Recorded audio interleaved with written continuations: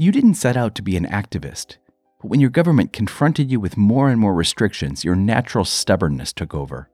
Far from letting people push you around, you instead became a voice for the powerless in your country. It might have been an accident, but it is an accident with powerful repercussions. You're listening to 2233, a podcast of exchange stories. And it was kind of funny. I didn't want to be a political activist. We have a group discuss about politics at the American Center, and I am the only one. I was the youngest, and I was the only one that I don't like the bean curry, because in the jail we said that they give you bean curry. So I'm the one keeps saying I don't like it. I'm not going to do the politics at all.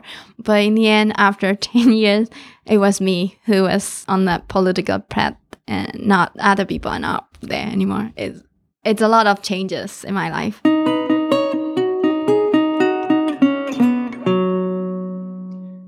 This week, dancing for the generals, fighting for the underdogs, and becoming a voice for the oppressed.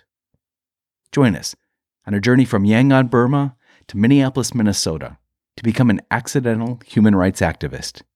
It's 2233.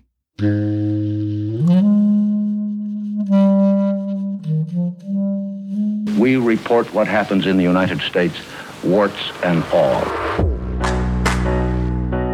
These exchanges shaped who I am. When you get to know these people, they're not quite like you. You read about them. They are people very much like ourselves. Oh, that's what we call cultural exchange. Ooh, yes.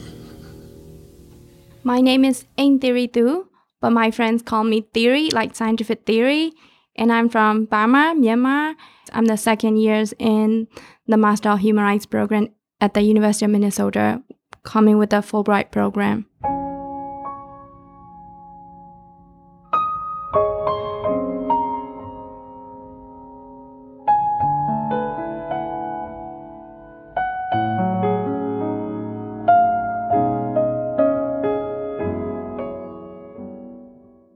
I was a political activist before when I was 17, and then I started to working with the international media and the human rights organization over the past 7 years, mostly since I was 20.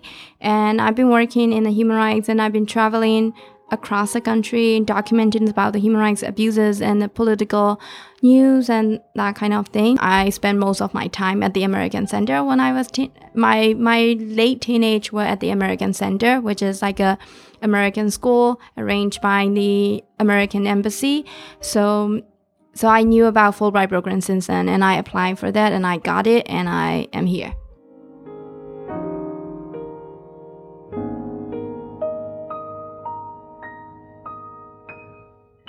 I was born in 1990, which is 2 years after the biggest nationwide protest in the country.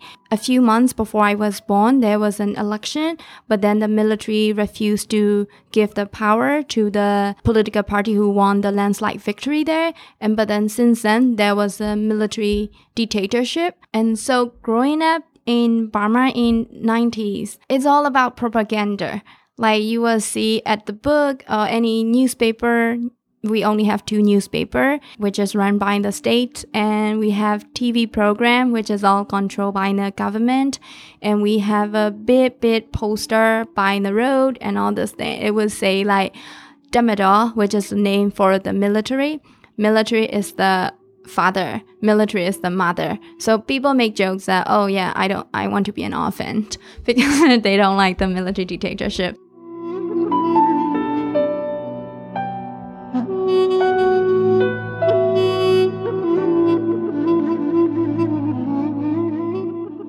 In the textbooks and everything, we didn't really have an education opportunity because everything we have to memorize, we have to digest, and the military government made that 30 years education plan, which is designed to systematically destroy the educated population of the country, because if students are very educated, they protest, so the government don't want another protest. So they decided to reform the education system, which is more asked to be a good follower rather than thinker or the leader. So this is how my generation looks like.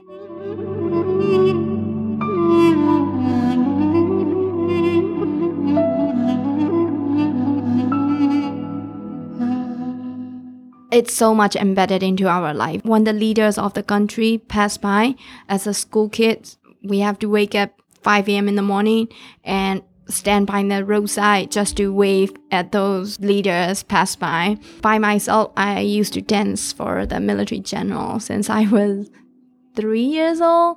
And it was funny. Like I've been dancing for them until I finished my high school. Until that one general specifically, until he was fired from the office. But like over 10 years, I've been dancing for the general. The first time was I don't remember that much, but my parents said I was very interested in dancing since I was 2. Like I was one traditional dance when there's a dance show on the TV, I was like dancing. When I was 5, that was my first time. I had a dinner with the general as part of the UN anniversary. I got 3rd prize in a dance competition, so I was dancing there. My family was proud too because those are the generals and I appear in those dances and they know me, they hug me, and sometimes they kiss me, which is weird.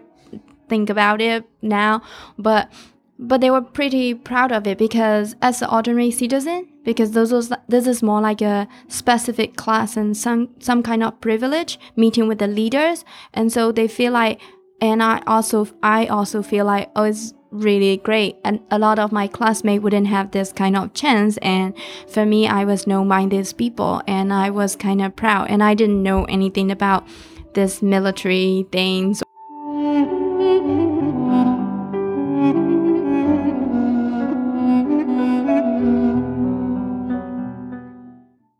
I even went for this kind of essay competition. There was some slogan and we have to prove that military is great, protecting our country, or everybody is living peacefully and that kind of thing. I wasn't really aware that until I finished my high school.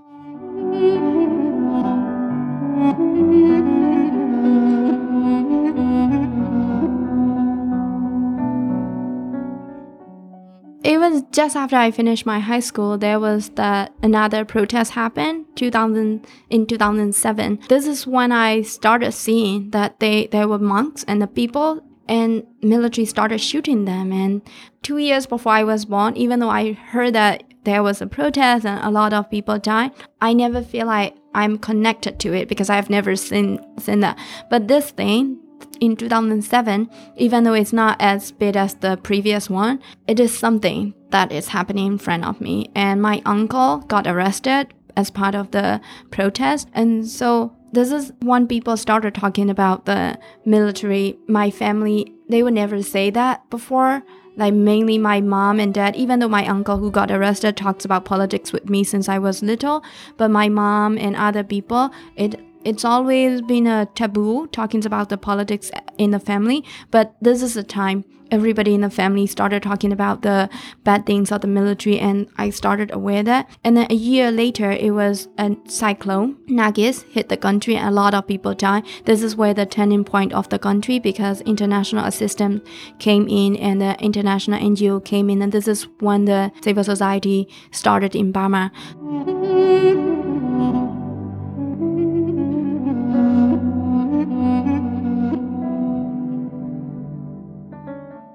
So that time, I just wanted to volunteer. I saw in 2007, I saw people got killed by the military. And in 2008, I saw people die and military didn't take responsibility. And also they keep talking about the numbers. They reduce the number of the people who are being killed by the natural disaster. And then when we started doing this activity, providing eggs and something, the government keep an eye on us.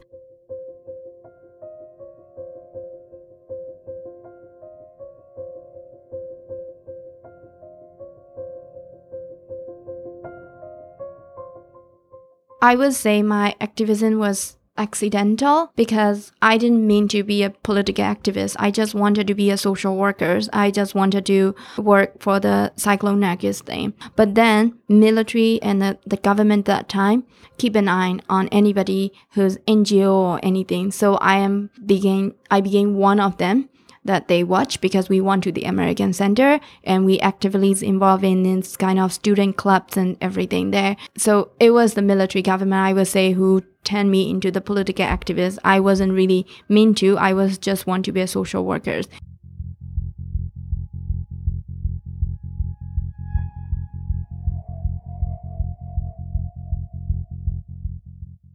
Those days, we couldn't even openly study the political science or even the social science. We cannot really take the book or the handout out of our classroom at the American Center. So what happened was I feel like I just want to study. Why don't you just let me study?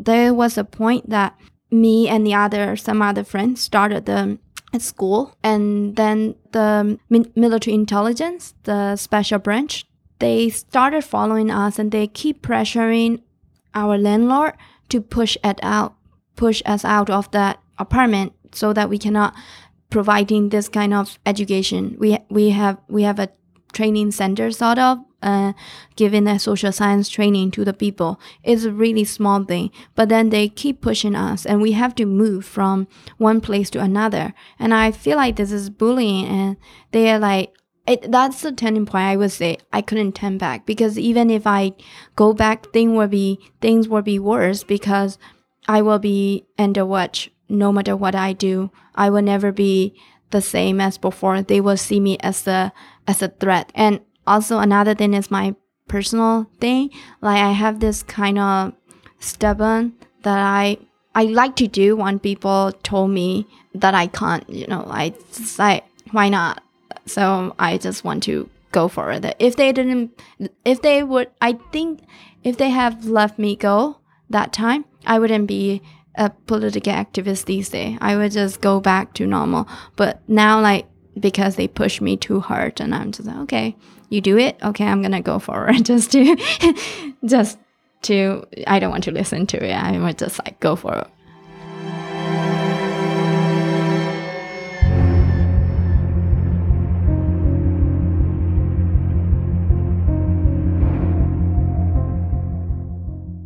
I feel I'm like very much on the ground, and dreaming of the study abroad, going abroad it's like the sky.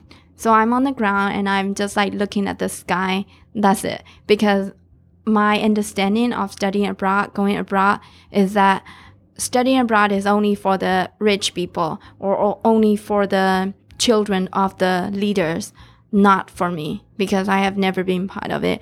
And so even dream, what do you want to be when you grow old? We only have 3 choices, like either medical doctors or engineer or teacher.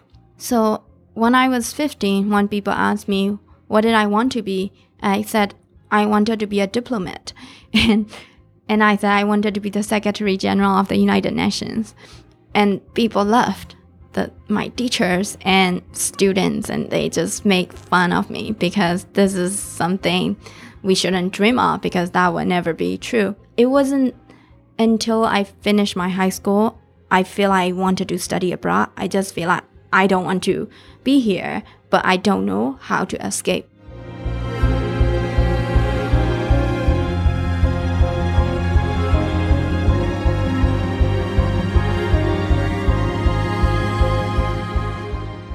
But then after I finished my high school, before I went to the American Center, I have a private tutor, the English teacher, and he asked me what I wanted to be. And I said I wanted to be a diplomat. And I thought I was expecting some kind of laughed from him, because this is how I grew up. Even my family, my parents, they would laugh at me. Haha, yeah, funny, cute. So he was just like, it's amazing. He said like, that's great. He find me as a unique person, because nobody at my age would say that kind of thing in those days. That was in 2007, before the country opened it, and we couldn't really dream about a lot of the things. And this is when he told my mom that your daughter deserves more than this. She shouldn't be here, because this education's gonna destroy her, and this society's gonna destroy her way of thinking. So don't send her to the Myanmar University, because she will be ruined, and she will be one of them.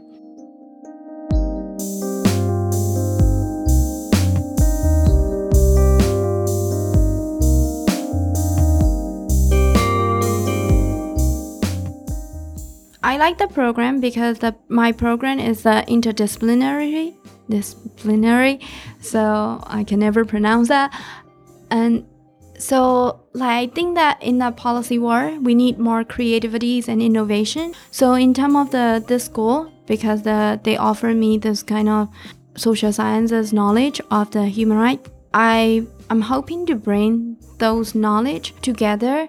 Like policy sector, I feel like policy thing, what we learn is more about the success story and trying to solve the issues. But at the same time, social science is more like, hold on, hey, things are not that simple. Here's a loophole and here's a limitation of the law. Here's a limitation of this concept and the policy and something. So by combining those things, I find it really valuable for me because I am just like going back and forth and trying to balance this kind of knowledge and the experience. So I hope when I go home and if I talk about the human rights policy, human rights movement, human rights advocacy, I wouldn't just say about the conventional way of the advocacy or the policy. I would like to put a lot of the multi-dimensional way of thinking in approaching the human rights situation of my country.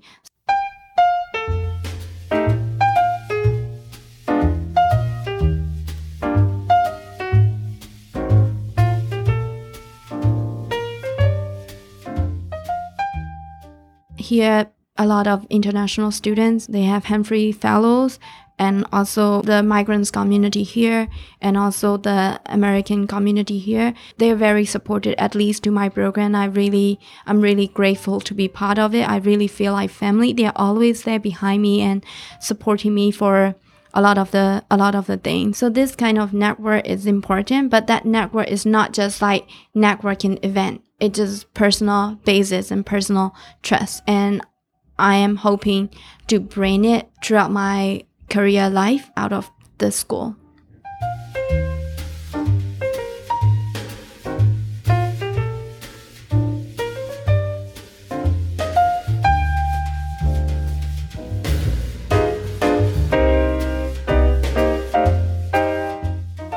We have three best friends. One of them is Somali and the other is Puerto Rican. So the Puerto Rican one loves to cook and he is a great chef. The other best friend, Fatima from Somali, she has a car.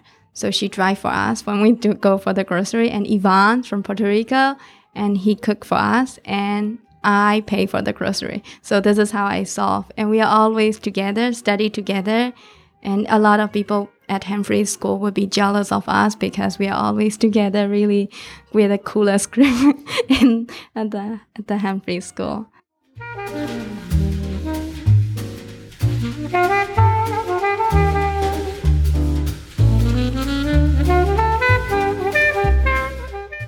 I cannot drive, but one day last year during the blizzard, there was my friend's car got stuck. So me and the other, we are like three people, a group, right? So one of them car got stuck and we're trying to push the car out of the snow. But then I'm the smallest one, so they think that you shouldn't push it because you won't put any effort. Why don't you get on the car and try to you move the steering? So I'm just like, okay, I'm gonna do that, even though I cannot drive. But that was pretty dangerous, and they think that it wouldn't move anyway. So I was like doing it, and I almost ran over my friend. So that was a crazy thing. I'm just like, I'm not going to drive again. And my mom told me, don't kill anybody in the foreign land. That's not cool.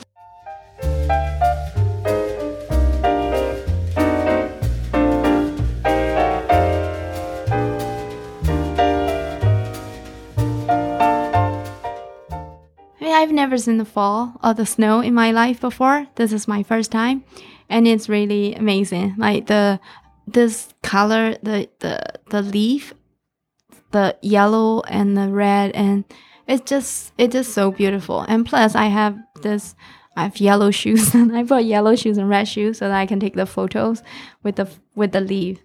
I like it. I don't really feel I don't really miss home. I just feel like he is home too.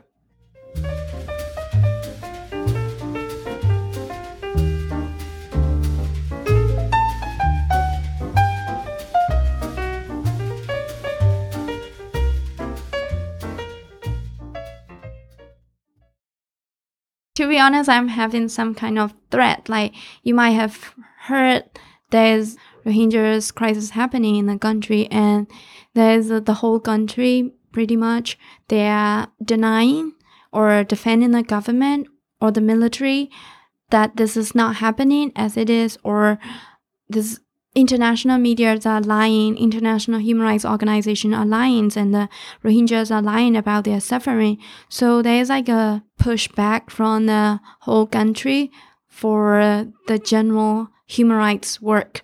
So I'm one of the very few people who was vocal on this issue. Since I came here, I happened to talk in the US policy sectors and also university and talking about my knowledge on the Rohingyas issues. A lot of people are not happy with what I've been saying. So I don't know what it will look like. The fact that my degree will be like Master of Human Rights. It's the degree itself is a threat to my society. And in terms of the work, I don't know how it will be like that, but it's really challenging because I didn't know these things would happen. Even though I have seen the Rohingyas crisis, but the crisis has been this to reaching to this level, to reaching that international level. Why I'm here, I didn't know that. So I happened to choose human rights, and this crisis happened, and I happened to speak out against this injustice. So it's just like it's challenging for me. I don't know how should I bring it not to be against the Burmese community, because in the end, this is my country, this is my people, and this is the place where I need to work. So I'm like thinking, it's like I've been thinking every day, and human rights, it's not like a subject or the career for me. It's just like a personal to me. And so I need to tell my friends before I've been thinking, strategizing how to go through this kind of challenges, that I want my friends, my family, and my relatives to know that what does it mean for me, why I chose to be human rights. I've been thinking a lot how to get away with that and how to tell them the passion that I have, because there are a lot of like class and all this thing, because in the country, as I said, the income gap is really high in this kind of third world country. People like me working in a human rights organization or the international media, we got a lot more than other people, than my friends. So I think my friends and my relative, when they see is that how much money I could spend when I go out with them, how much money I could earn, and the scholarship, the talks, award, all this kind of thing that they see. And they might see that I want to get those status. I want to be rich, and that's why they do that. So I think this is my failure. I failed to show them my passion and why did I chose to be, because it's a really thin line. I can always step into it, or I don't know, you can be killed or something, never know.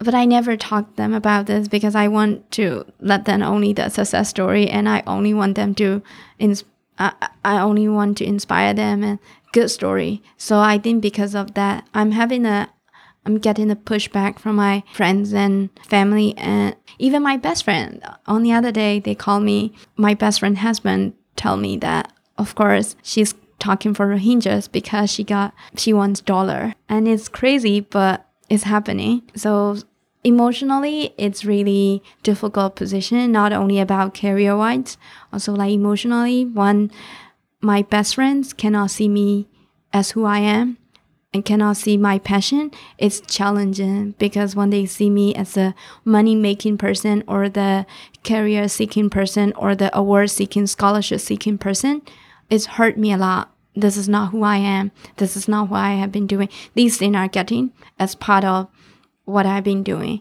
And I'm not heroic doing this kind of thing. It's just like I'm doing it. Another reason is just not only about the passion, it's also about the interest. As far as those injustice and the human rights violation are in place, I could be one of the victims one day, and my family, my friends, they could be one of the victims. So that's the reason I chose the human rights. It's not because I believe in them.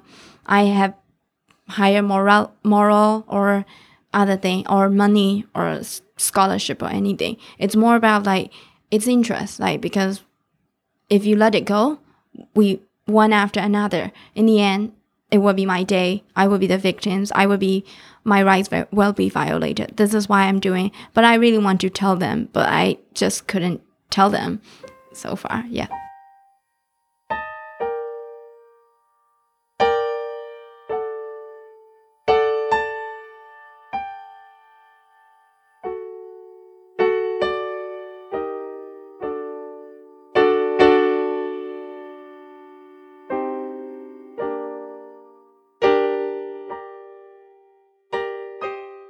Before going really far, I want to talk to my close friends. I just want to have a conversation. Why they are having this kind of racism view? Why do they hate Rohingyas? And I just want to talk to them. And then I'm hoping to maybe I will go for the research and something. But my main goal is to write something like in Burmese, more in a narrative way, storytelling sort of. I want people to tell the story of people here. So I'm bringing this personal story, and I want to make a conversation with my friends before I talk about the human rights policy or anything. I think our society, the society at home needs to be fixed. But without the society, yeah, we can pressure the government and something, but it's a society that needs to understand about what human rights and all this thing.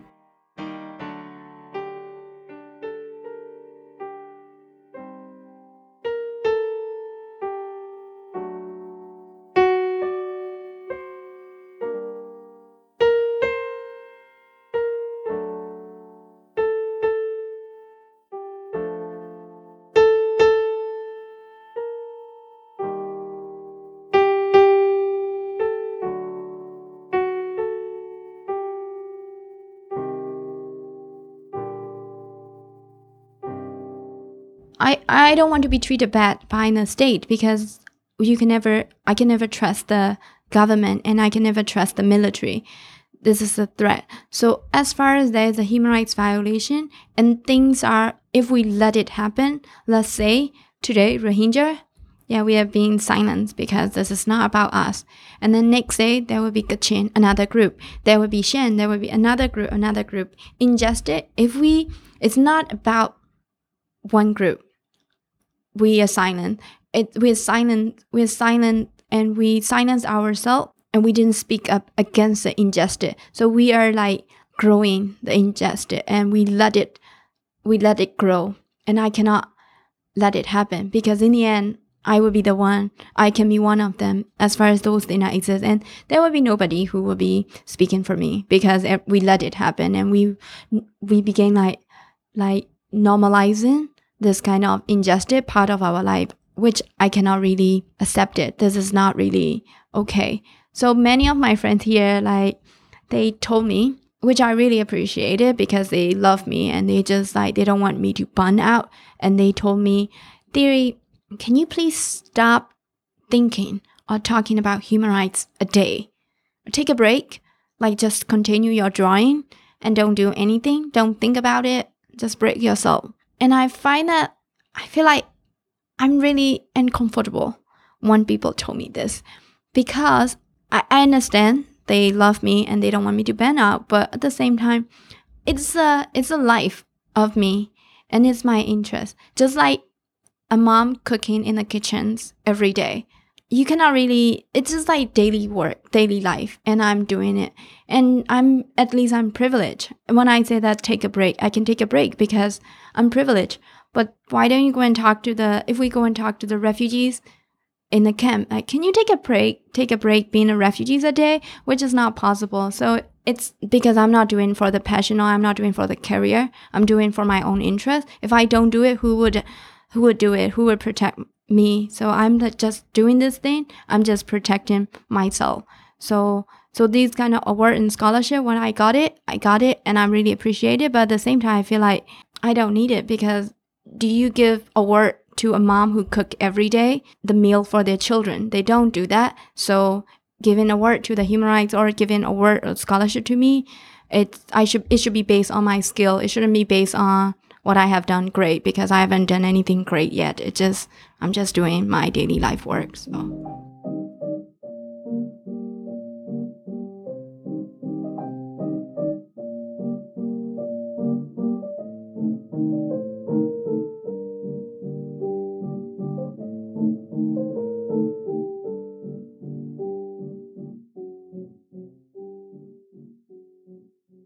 A lot of the time, I'm losing hope, and I even cry. I'm just like, many times. It's crazy, and people will say that, why are you just taking this thing? And I'm just like, I take a lot of things personal, and it's exhausting. I'm not very optimistic, but at the same time, I have to work. I cannot just set aside just because I don't have an optimistic view about the future. But there's some hope left in the country. There are a few people who are continue working on it. They still on their own value. They don't betray their own value. A lot of young people in Burma, when I mean a lot, which means like 20 or so people, but it's a lot to given the country situation. But speaking with those people, knowing that these people are there, they give me hope. And I feel like, yes, we need time, but we still have a few people left. It's not like zero. And also I happen to connect with the Burmese American. They also give me hope. We are like, we tell each other that we're just like mirror of hope. We see hope in each other. So I was telling them that they were my hope, but they were telling that I was their hope. So it's really fascinating that there were times that I find the dark around me. I'm in my world, and I feel like my country, I have no hope on my country. And I feel like, no, this is the end. It's different from the old days political activisms, because there were friends who would stand with you because they believe in the same value. But these days, when we talk about human rights of Rohingya, it's not like that. There were no friends who would back me up. They will like defend for the government, which is really, I still don't understand that. They define injustice really complicated way. So those days, at some point I find it really dark around my world, and I feel like I have no hope at all. But then I happened to talk at Cornell. That video file was online, and the Burmese American and other Burmese students study abroad, they started contacting me, and they sent me thank you. And it was just like, that was a moment, like, because I was like almost giving up on everything, and they were just like saying thank you. It was not a bit what a lot of the thing, just say thank you for standing up, and we've been hoping, like, they need somebody to start. They were just like waiting. They were all scared. We all were scared. And then I started speaking, and so they contacted. So this is a lesson learned for me. Every time when you feel dark or hopeless, you don't give up. You make a voice. Then the echoes, they're gonna come back to you, and those are the hope. And I see the hope in them, and they see the hope in me.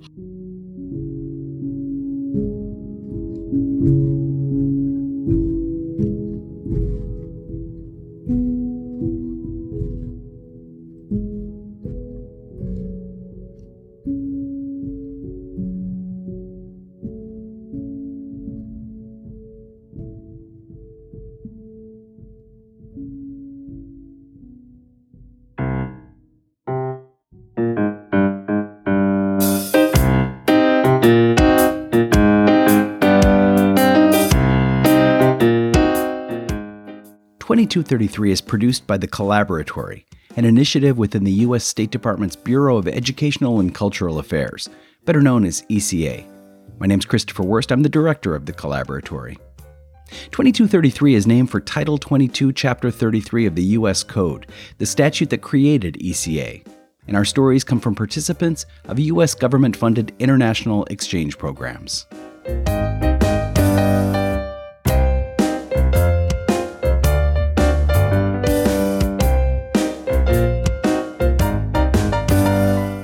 In this episode, Ain't Theory 2, or Theory, shared her story and moments from her current Fulbright scholarship, working towards a Master's of Human Rights at the University of Minnesota. For more about the Fulbright and other ECA exchange programs, you can check out eca.state.gov. We also encourage you to subscribe to 2233. You can do so wherever you find your podcasts. And we'd love to hear from you. Write to us at ecacollaboratory@state.gov. That's ecacollaboratory@state.gov. Special thanks this week to Thierry for her story and her commitment to human rights in Burma. I did the interview and edited this episode. Featured music was Galma's Olden by Mike Del Ferro, Rose Baba by Jan Tyrion, Kathy's Waltz by the Dave Brubeck Quartet, and Busqueda Exploratoria 03, 07, 09 by Circus Marcus. And finally, Up Up Up by Poddington Bear. Music at the top of each episode is Sebastian by How the Night Came, and the end credit music is Two Pianos by Tagir Lius. Until next time.